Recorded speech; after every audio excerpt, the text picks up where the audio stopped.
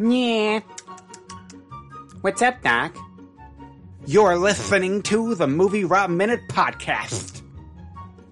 Keep on listening, or I shall blow up the earth.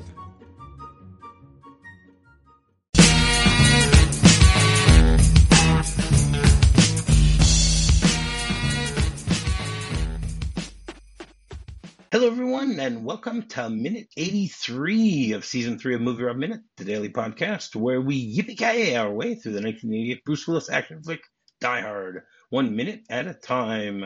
I'm Rob, and once again joining me today is John Bampton, J-Bam, from the Dirty Harry Minute. Welcome back to the show, John. I'm dreadfully sorry, but Mr. Bampton will not be joining us for the rest of his life. Well, for this week anyway. Sorry, John is not available, so I have had to step in. Yeah, so unfortunately, John wasn't able to make it today. Maybe he'll come back tomorrow. Maybe he'll be back on Friday. I don't know. We'll see. But for today, I at last minute had to find someone to fill in. So I got my good buddy Alan Sanders from the Wilder Ride to fill in. So he did just give his Jeeves impression. So I thought he was going to try and do an Australian accent. But... No. I was doing my best to try to parody the line of Alan Rickman there. No, when, obviously, Mr. T would not be joining us for the rest of his life. Yes, of course. But thankfully, John is healthy. He's fine. He is.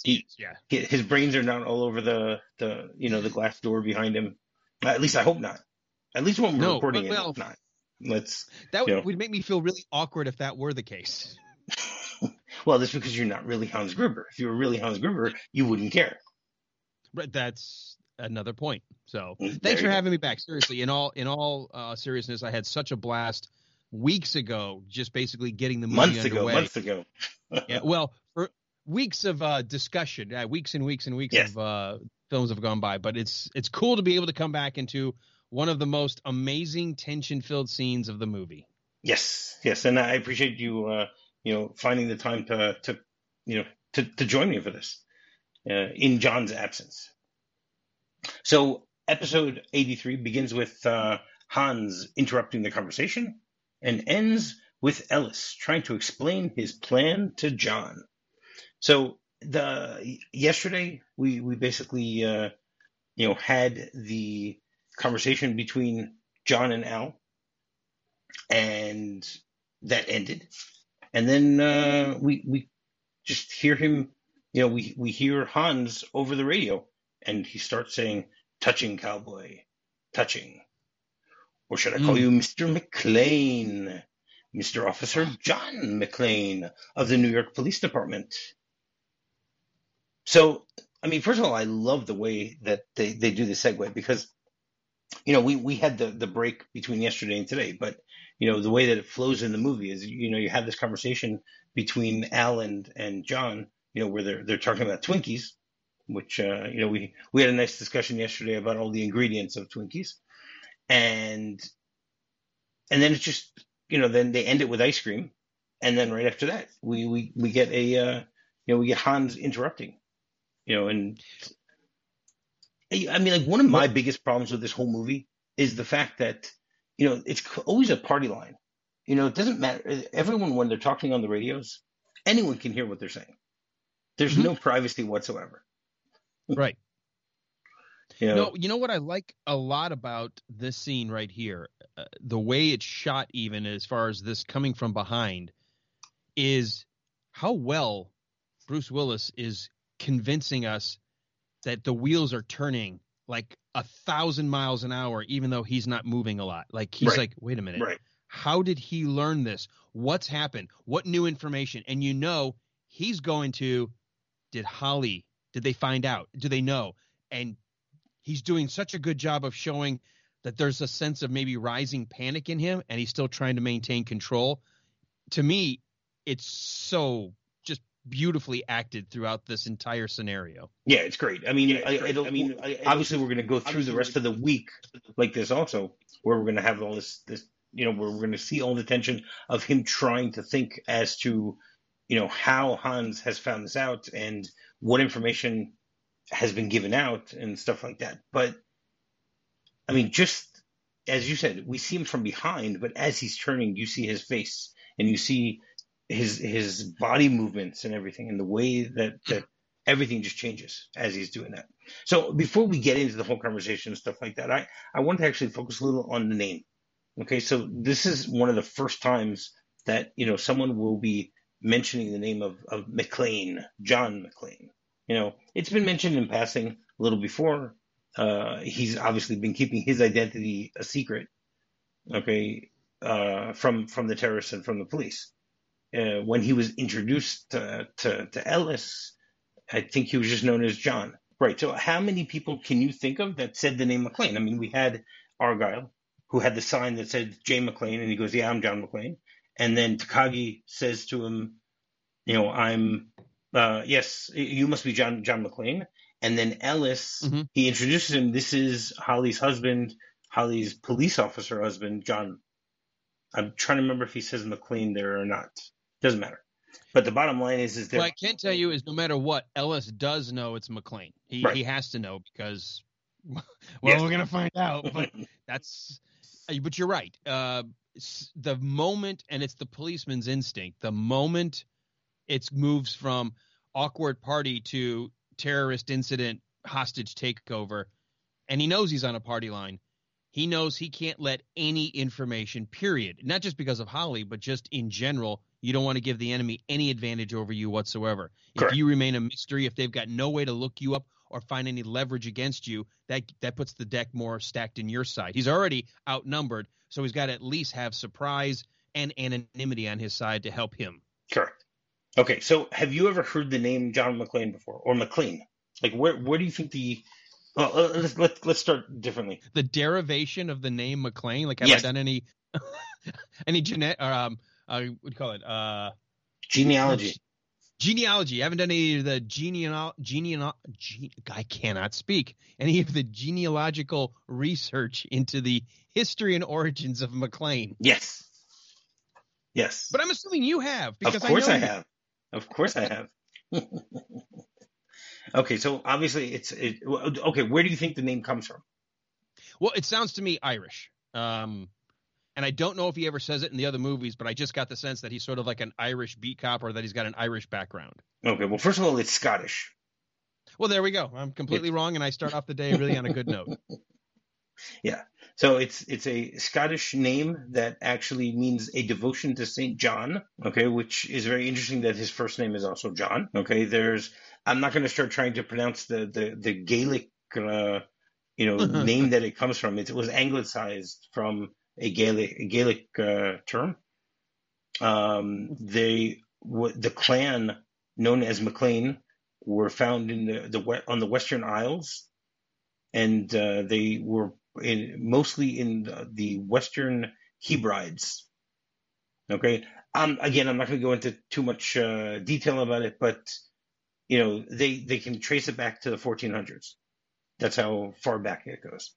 Now, do you know the various spellings of the name McClane? The only two that I know, and that's only because thanks to MASH, we had McClane Stevenson. I believe you've got the typical MC, C-L-A-I-N, which is John McClane's character.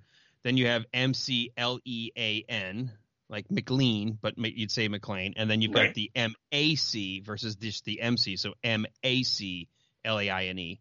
I don't know any other spellings outside of that. Maybe M-A-C-L-E-A-N, just instead of the M-C-C-L-E-A-N. So McLean. There's a lot of them. But let's put it this way: there's a lot of them. There's McClane, M-A-C-L-E-A-N. There's McClane, M-A-C-L-A-I-N-E, which there's a famous actress who spells her name that way, Shirley MacLaine. Mm-hmm. Okay. Then you have M-A-C-L-A-N-E. M-A-C-L-E-A-N-E, M-A-C Clean, C-L-E-A-N, M-A-C Clain, C-L-A-I-N. Then you have another variation that they add an E there. And the original is, again, it's Gaelic, so it's M-A-C-G-H-I-L-L-E. Okay. So... And by the way, if it's Gaelic, it could be Irish and Scottish origin. Well, one second. Let me finish with that. Some of the McClane family actually moved to Ireland. Okay, so at some point there was a split, and Okay. part of them went to Ireland. So it is possible he's an I'm not Irish cop. totally wrong. No, you're not totally wrong. Okay. I like the fact that he's Scottish better for some reason. I don't know why, but that's cool. Okay, and when do you think the people from the McClane clan started settling in the U.S.? Probably somewhere in the 1800s. So, the 18th century. No, the 18th century is the 1700s. So you see, you're right on one of those. Right. You're right with one of those. Okay, so I'll go with the one that's right. So yes, you're right. It's the 18th century. The first known name of someone named McClane was a woman named Janet McClane, who showed up in Pennsylvania in 1746. Wow, and you've done some research here. And interestingly, there is a John McClane who arrived in New York in 1823. I don't know any information about him. I don't think he's a detective from the NYPD. I found, I think, 10 pages of famous people named McClane. So I don't really think we're going to go through those. It's probably a good idea. It's apparently much more popular than I thought. I didn't think it was such a popular name, but apparently it is. Now, how many John McClanes do you think there are on IMDb? I have I don't know. So again, it's spelled in different ways, but when you do a search for the name John McClane, you get 112 results. Okay, when I went through them, some of them are clearly not John McClane. There's like John McClary shows up there. I don't know why. So my guess is that there are close to there are a lot.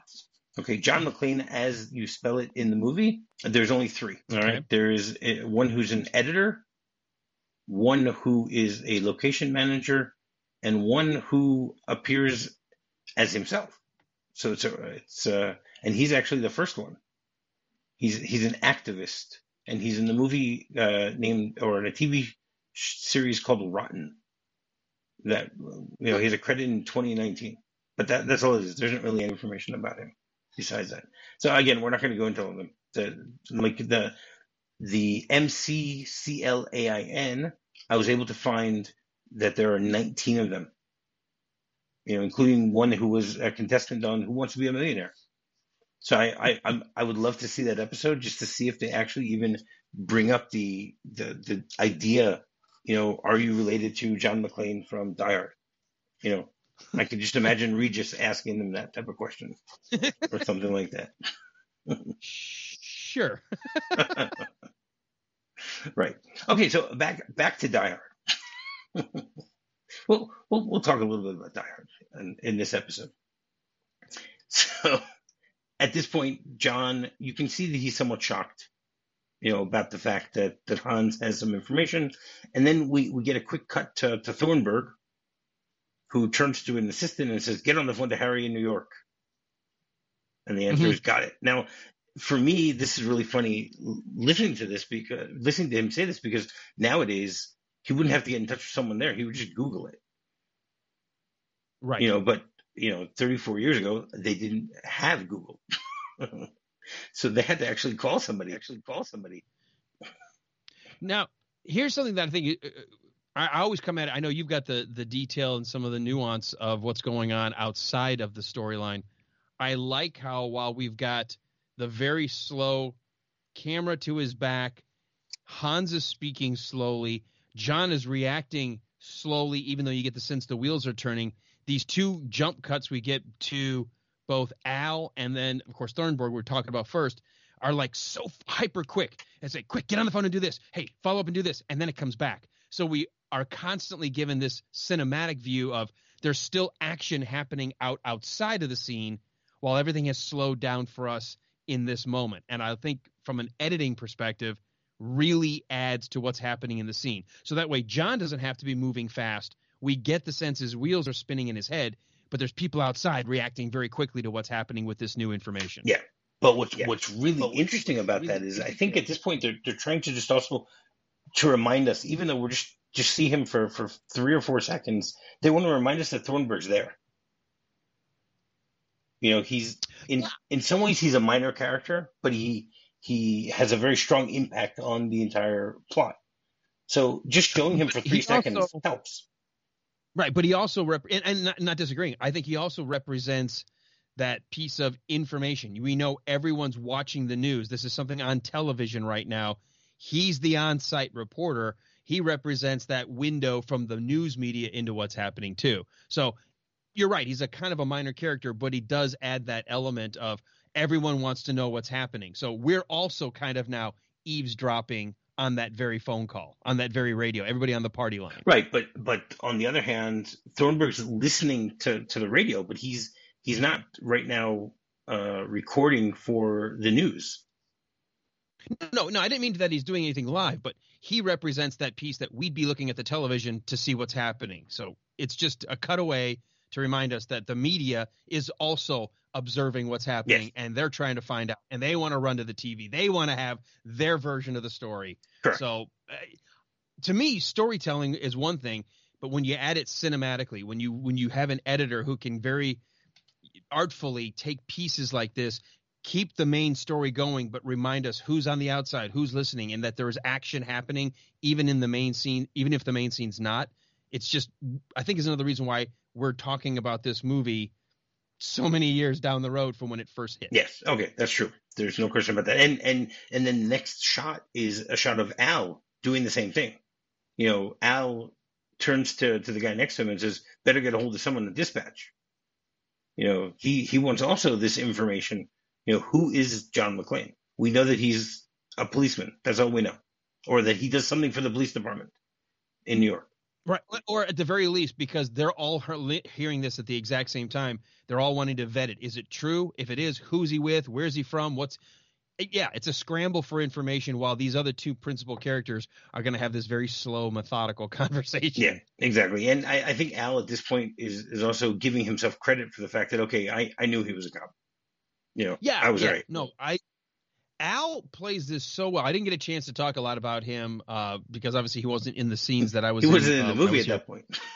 No, he hadn't even shown up yet. I think for a guy who, Reginald Van Johnson, who kind of moved toward Val Johnson, sorry, who moved more toward television, kind of sitcom, very light, did such a good job with this movie conveying a lot of that street cop sense.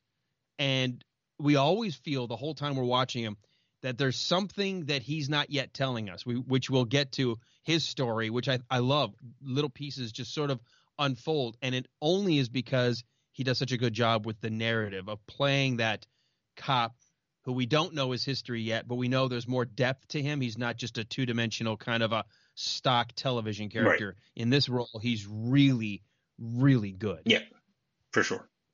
And then it continues with then the shot goes back to John, and we see him say, Sister Teresa called me Mr. McClane in 3rd grade. My friends call me John.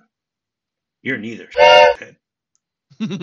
So, I mean, it's a great line, but something seems off about the whole thing because, like, you know, first of all, they establish here that he's Catholic because he went to Catholic school.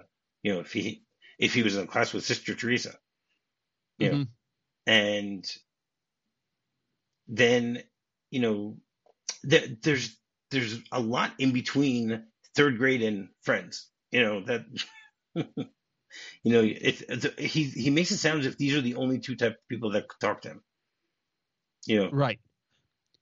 Well, when you think about it, a Sister Teresa would be considered an authority figure. Yes. Yes. And of course, she would have referred to him as Mr. McClane, and you can't think of it in a good way. Right. And his friends are allowed to call him John. And this guy is neither an authority that he recognizes. You're not this woman that I looked up to as a teacher, and you're not a friend. You're neither. Right. You know, he's basically saying you're nothing to me, which is his only play right now. Correct. Because he just got had. He just got outed. Right. He's got nothing left except to try to make it sound like it doesn't matter to him and that you, Hans, are nothing to me. Right. And I don't think it hurts Hans's feelings, but I mean, as far as just, you know, you just want to say something, it's a pretty good comeback line. Yeah, for sure. Now, okay, what do you know about the term shithead?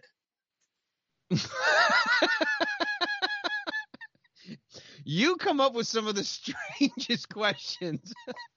I have never really sat down, much like I didn't check out the derivation of the history of the word McClane or the family line. It's never bothered me. I've just kind of always known. See, So I'm tell here. me. I'm here to to enlighten everyone.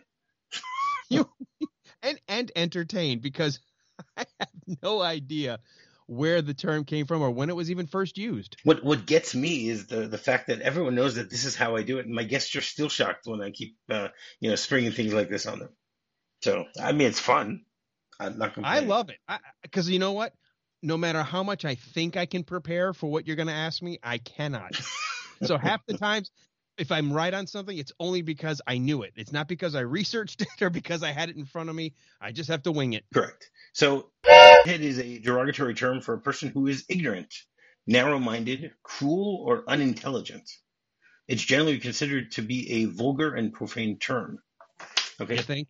Yeah, I would think so. You Apparently, don't go home from school and Wikipedia say, also thinks "Hey, so. Mom, teacher gave me an award. She said I was the biggest head in 5th grade. Woohoo!" That's not how it works. Exactly. Now, did you know that there's a card game called Shithead? Oh, you know what? Now that you say that, there's like on the edge of my, like, remembering my kids when they hit middle school learned a game called I think it's a card game, isn't it? Yes. Yeah. Oh, I personally have never played it because at the time I heard of the game, I didn't feel like I was being a good parent to condone or encourage it. I'd probably play with them now because they're adults, but as kids, I was like, you know what, you guys, you just keep the door closed. I don't want to know. I'm going to turn the TV up a little louder. Exactly. So it's also a game known as Karma, Palace, or Shed. Those are the other names of it. And it's a card game where the object is to lose all of your cards, and whoever still has whoever's the last person left in the game who hasn't lost their cards, they're known as Head. Mm-hmm. Okay, it became popular among backpackers in the late 20th century, and but there are obviously various changes in the rules, for different regions and stuff like that, which is par for the course with a lot of different card games. I'm not going to go in and explain the game itself, even though it would be fun, but still. Mm-hmm. So that's now that you mentioned earlier about the origin of the term and stuff like that. So I spent way too much time trying to find it, and I couldn't. So I don't know who first used the term. It probably wasn't John McClane. I would give we can't give him credit for it. This is where now you've got my wheels spinning. Did it start off as a derogatory? What do you have, for brains, or did it, how far back was it? Are your brains made of, of dung? And then it just kind of turned into, rather than, brains, you're just saying in general your head, and it became just head. I don't know. It's interesting because now I'm wondering, where did it come from? All right. Well, so I kept you on pins and needles long enough. So I actually I actually do know where it is. Yes. Okay. So it was originally used in 1910. That was the first time it was recorded, and basically it was just as you said, it's the idea of just calling someone stupid. So you're like, your head is full of that type of thing. That sometimes it's an unlikable person, but it's pretty much just a stupid person. Yeah, almost That's like what it comes out. Your head's full of manure, or that you spout nothing but diarrhea. Yeah. Like you're full of stupidity. You're full of muck. You're full of dumb. You're full of shit. Yeah, basically. Or your head is full of shit. Now, I remember as a kid, there was one of our neighbors that she wouldn't stop talking, and one of her teachers actually said to her, "You have diarrhea of the mouth." Mm-hmm. She was a little offended by that, for obvious reasons. Yeah, that's definitely a term usually used for someone who won't shut up. They just keep talking and talking and talking, and it's not even engaging. It's usually nonsense or just drivel. You're just like, would you just shut up? Well, is what we're talking about here considered nonsense or drivel? Or it's entertaining, Depends on so the it's listener. not just. That's true. I think the listeners who don't appreciate it have turned off long ago, seasons ago. Who knows? Seasons. Oh goodness. Who knows? Right. So then it continues, and we hear Hans say, and I love how they do this because we don't see who Hans is talking about, and we hear Hans say, "I have someone who wants to talk to you, Oh a very special friend." yeah. And the first time that you're seeing this, I mean, we know that Ellis is in the room, but your first thought is that Ellis has squealed and that Holly is now there. Right. That he's decided the best way to negotiate this is to bring Right. her in. See, we don't know that he's necessarily the one in the room. You're right. The last we saw is he's like, I can give him to you. And the talk about the eating grin he gives. Yes. And he sits down right. in the chair. He's making himself comfortable. But you don't have any idea because we cut away and we're gone just long enough. Did he say, hey, you want to get to John? Go through Holly. Holly's his wife. We don't know that. And I can guarantee you the way Bruce Willis is carrying off his performance, that's what he thinks. He thinks it's going to be Holly in the room. Yeah. And we see his face. He's concerned. He thinks it's Holly. He like closes his eyes in a way, like, oh crap. Right. It's found her. It's like a sense of resignation, like, oh, all the work to try to hide who I am to protect her, and now she's been found out. I mean, that's the feeling you get. That's what he emotes as an actor. Yeah. Yeah. And he does it great. And then we get to see Hans, and then he takes the radio and hands it over to somebody over the desk. Mm-hmm. Now it's really too bad that this wasn't the end of the minute, because that would have been a great cliffhanger. Who is he taking? Who's he handing the walkie-talkie to? And then like Ellis takes. We see Ellis, so we're relieved that it's Ellis instead of Holly at this point. Mm-hmm. But it shocks the audience in some ways that Ellis is just completely confident in everything that he's doing. And as he takes the radio, he even like nods and acknowledges Hans as if he's a business partner. Right. Like, almost as equals. Like, hey, we're here in this together, you and I. Right, Booba? Right, Boobala? Whatever what he calls it. What he's going to say to him? Hans. No, Bub. No, he said Bubby. Booby. Hans, which we discussed earlier in the week. Hans, Booby, I'm your white knight. That's right. I love the shot because the camera, like you said, follows the radio, the transmitter, over to the handoff. Ellis has almost laid back in the chair. He's got one knee over the other leg, very comfortable, almost cocky. What I love in the background is you've got, the main henchman basically. Carl is also is very comfortable there. He's got his foot up. But rather than one leg crossed, he's got one knee up, one on the ground. He's ready to spring up at a moment's notice. Ellis would not be able to jump out of that chair. Carl, he's going to be able to leap in an instant if he needs to. And there's a guy right behind him holding the machine gun. It's an ominous backdrop. And Ellis is just completely that's Fritz. Fritz is behind awareness of this. Yeah. Yeah, they just do it really, really well. And even the way Ellis, he doesn't even like talk like how Hans was holding the radio or how John's holding the radio, like a typical walkie-talkie. He wants to like act like, look how cool I am. I'm going to flip it around and act like I've done this all the time, which basically makes it look like he's never done it before in his life. But he's performing. He's literally acting the part of, I can get us through this because this is what I do every day for business deals. And he has no knowledge that that's great in the boardroom. That's not going to work here. He doesn't have a sense of what's about to happen. Correct. Because he looks at Hans and sees him as this suave and sophisticated man, so he must be a businessman. Mm-hmm. And I think he doesn't realize that it's just a facade. And Ellis is so used to talking his way into getting whatever he wants.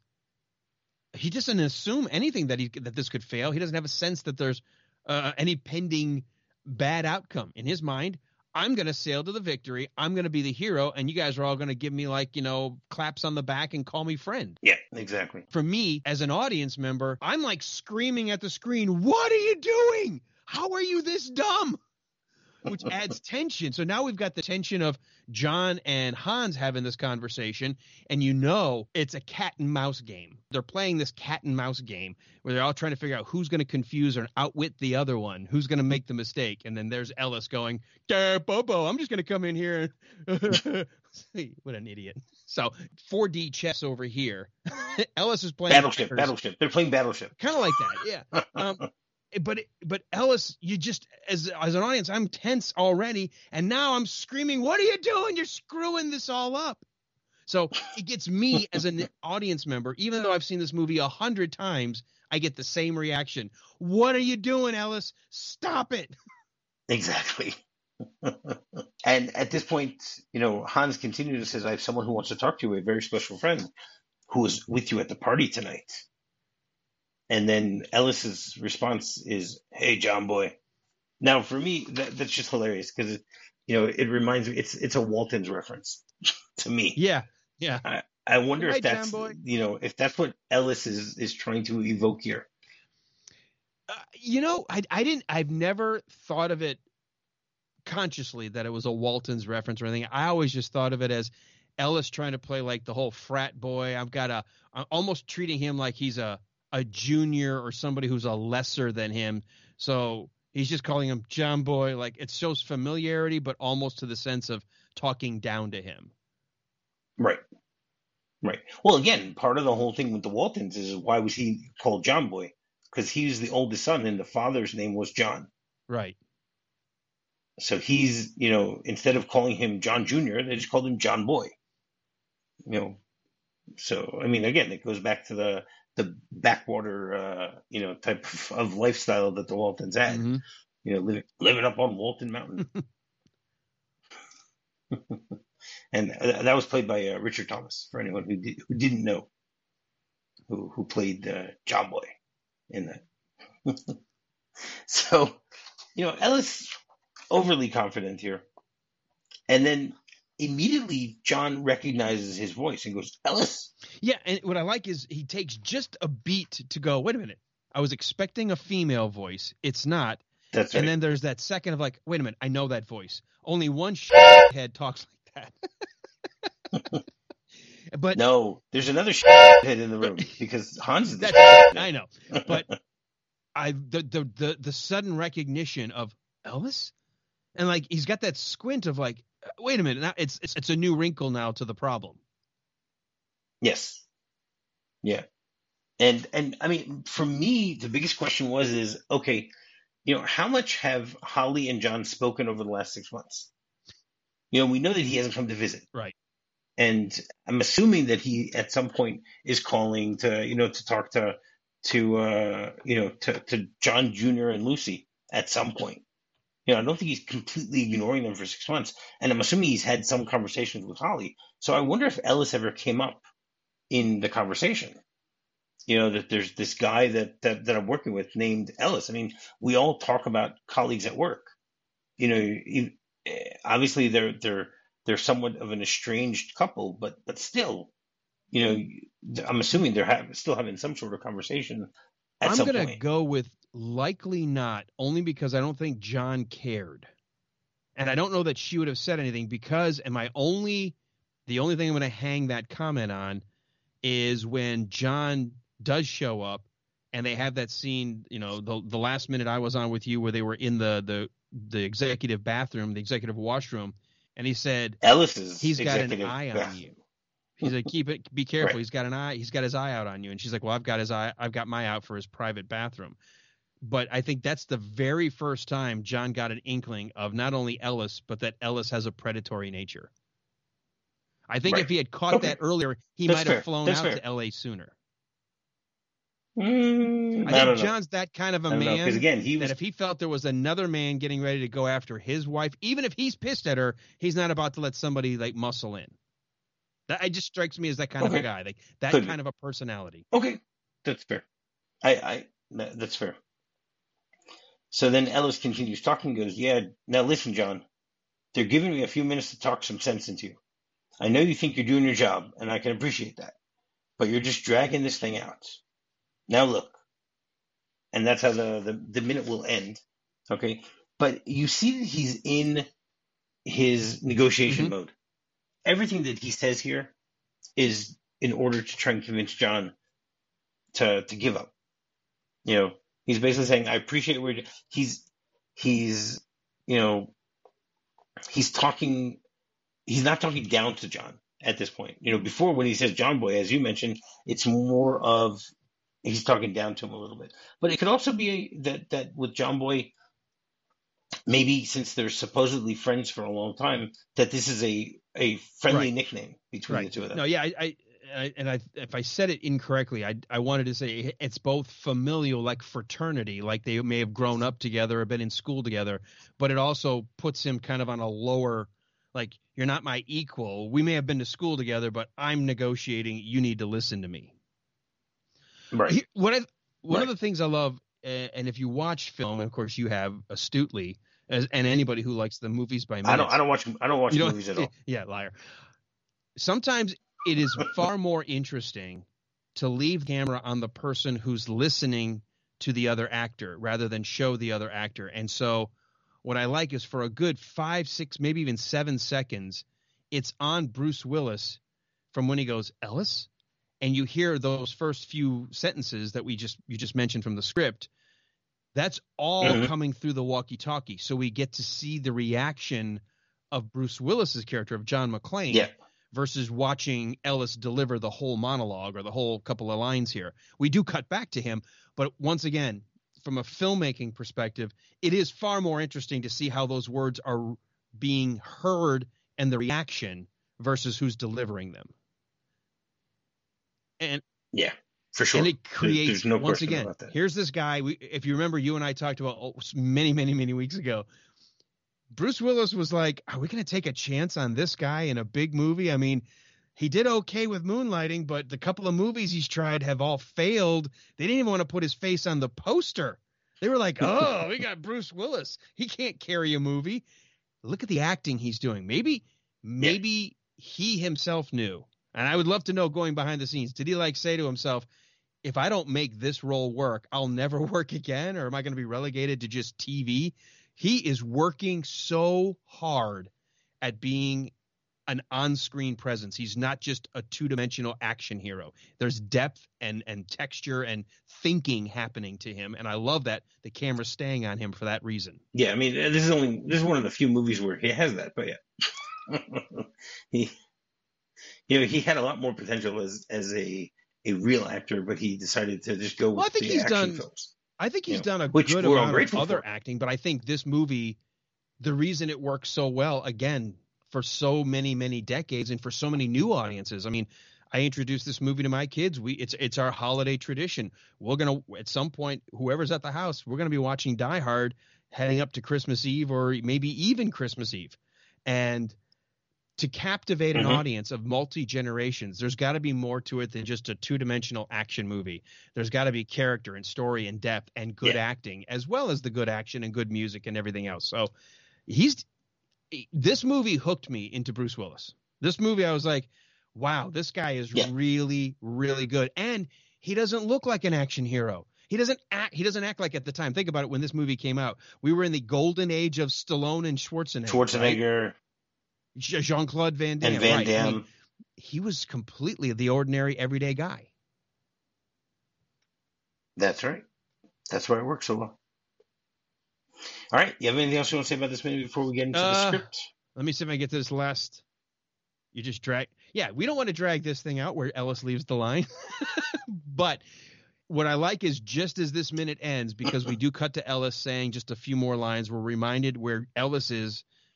And then in comparison to where John is, we end the minute with John now walking away from camera. So at the minute we started, his back was to camera and his head slowly turned around with recognition that his identity or his pseudonym had been called out. His anonymity was now stripped. And we're ending the minute 60 seconds later, now once again moving away from camera. And it's just kind of a nice little moment Yeah. here in this minute. Yeah, it's a very nice bookend, the way that they do that there, for sure. So the script, there are a few discrepancies here. So first of all, after Hans says to him, that Mr. Officer John McClane of the NYPD, it says McClane freezes. How much do they know? And then it says, and then they show Thornburg, and it says reacts gleeful, writing down the name. And then he turns to his assistant and goes, get on the phone to our New York affiliate. Move, move. So again, the change doesn't make a difference. I like it better the way that it is in the movie. And then after he mentions who John is, so it says McClane fighting to stay calm. Sister Teresa in third grade called me Mr. McClane. My friends call me John Mack. You're neither. I'm glad they cut it down to just John. Who anywhere called him John Mack? Not a single person in this movie. Even his wife calls him just John. That's right. Right. No, but it's John Mack as in McClane. Right. I get no, I get that. But nobody called him that. So I'm glad they just left it as my friends call me John. Yeah. I mean, it works better. Right. And then after Hans mentions that someone who was at the party with you, it says McClane's face falls. Oh God, eyes closed. He waits for the voice that tells him it's all over. And they do have John Boy in there. And then it says McClane's eyes open, showing equal parts of shock and hope. In the office, camera adjusts to show Ellis as Hans gives him the CB. And then there's one more slight little thing.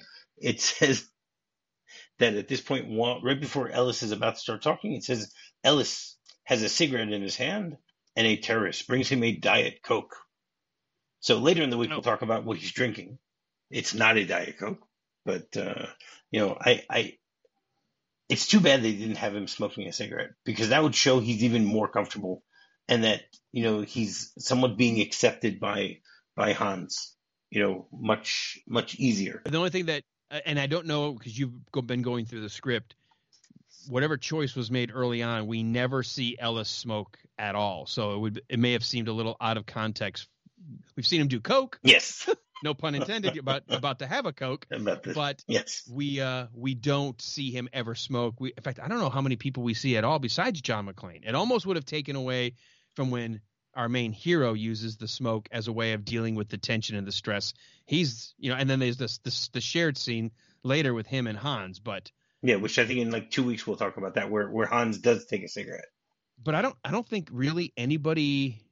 No, I take that back. Didn't Carl's brother have a cigarette at one point? He had a pack of cigarettes because he had the cigarettes on him. John took it from him and said, "These are bad for you."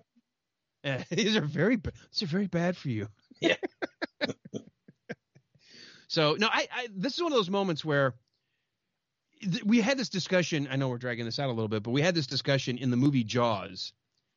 There's a scene, we know that when the lifeguard gets eaten, there was a scene shot where the lifeguard is actually kind of in the mouth of the shark. You don't see the shark, you see the fin, and he's heading toward Brody's son.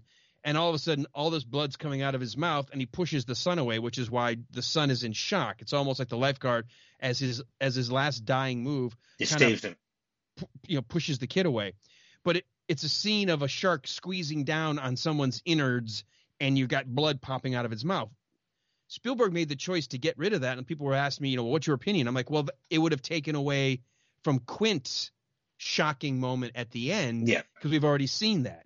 Same thing here. I don't think you have two people where your main hero uses cigarettes as a way of kind of passing the time and relieving the stress. I like that Ellis didn't have it. So a long extra bit of discussion to say I'm glad they cut that. Yeah, no, I'm fine either way.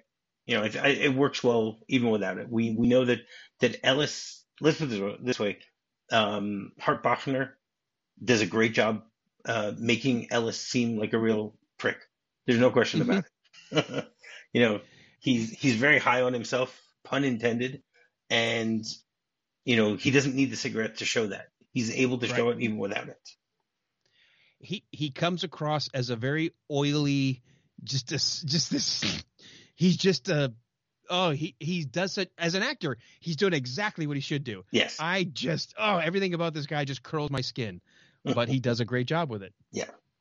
All right. So every Wednesday we have a segment called Hans Hump Day, where my guests will give their top 5 Alan Rickman films. And since Alan already gave us his months and months and months ago, so I asked John, even though he wasn't able to join us today, to give me his list. So I'm just going to read off the list because I don't have any explanations as to why he chose each of these movies in these slots, but we'll still give it. So his number 5 of best Alan Rickman movie is Quigley Down Under. His number Good 4 flick. is Dogma. His number 3 Oh, yeah. His number 3 is Love Actually. Oh, His great number movie. 2 is Robin Hood.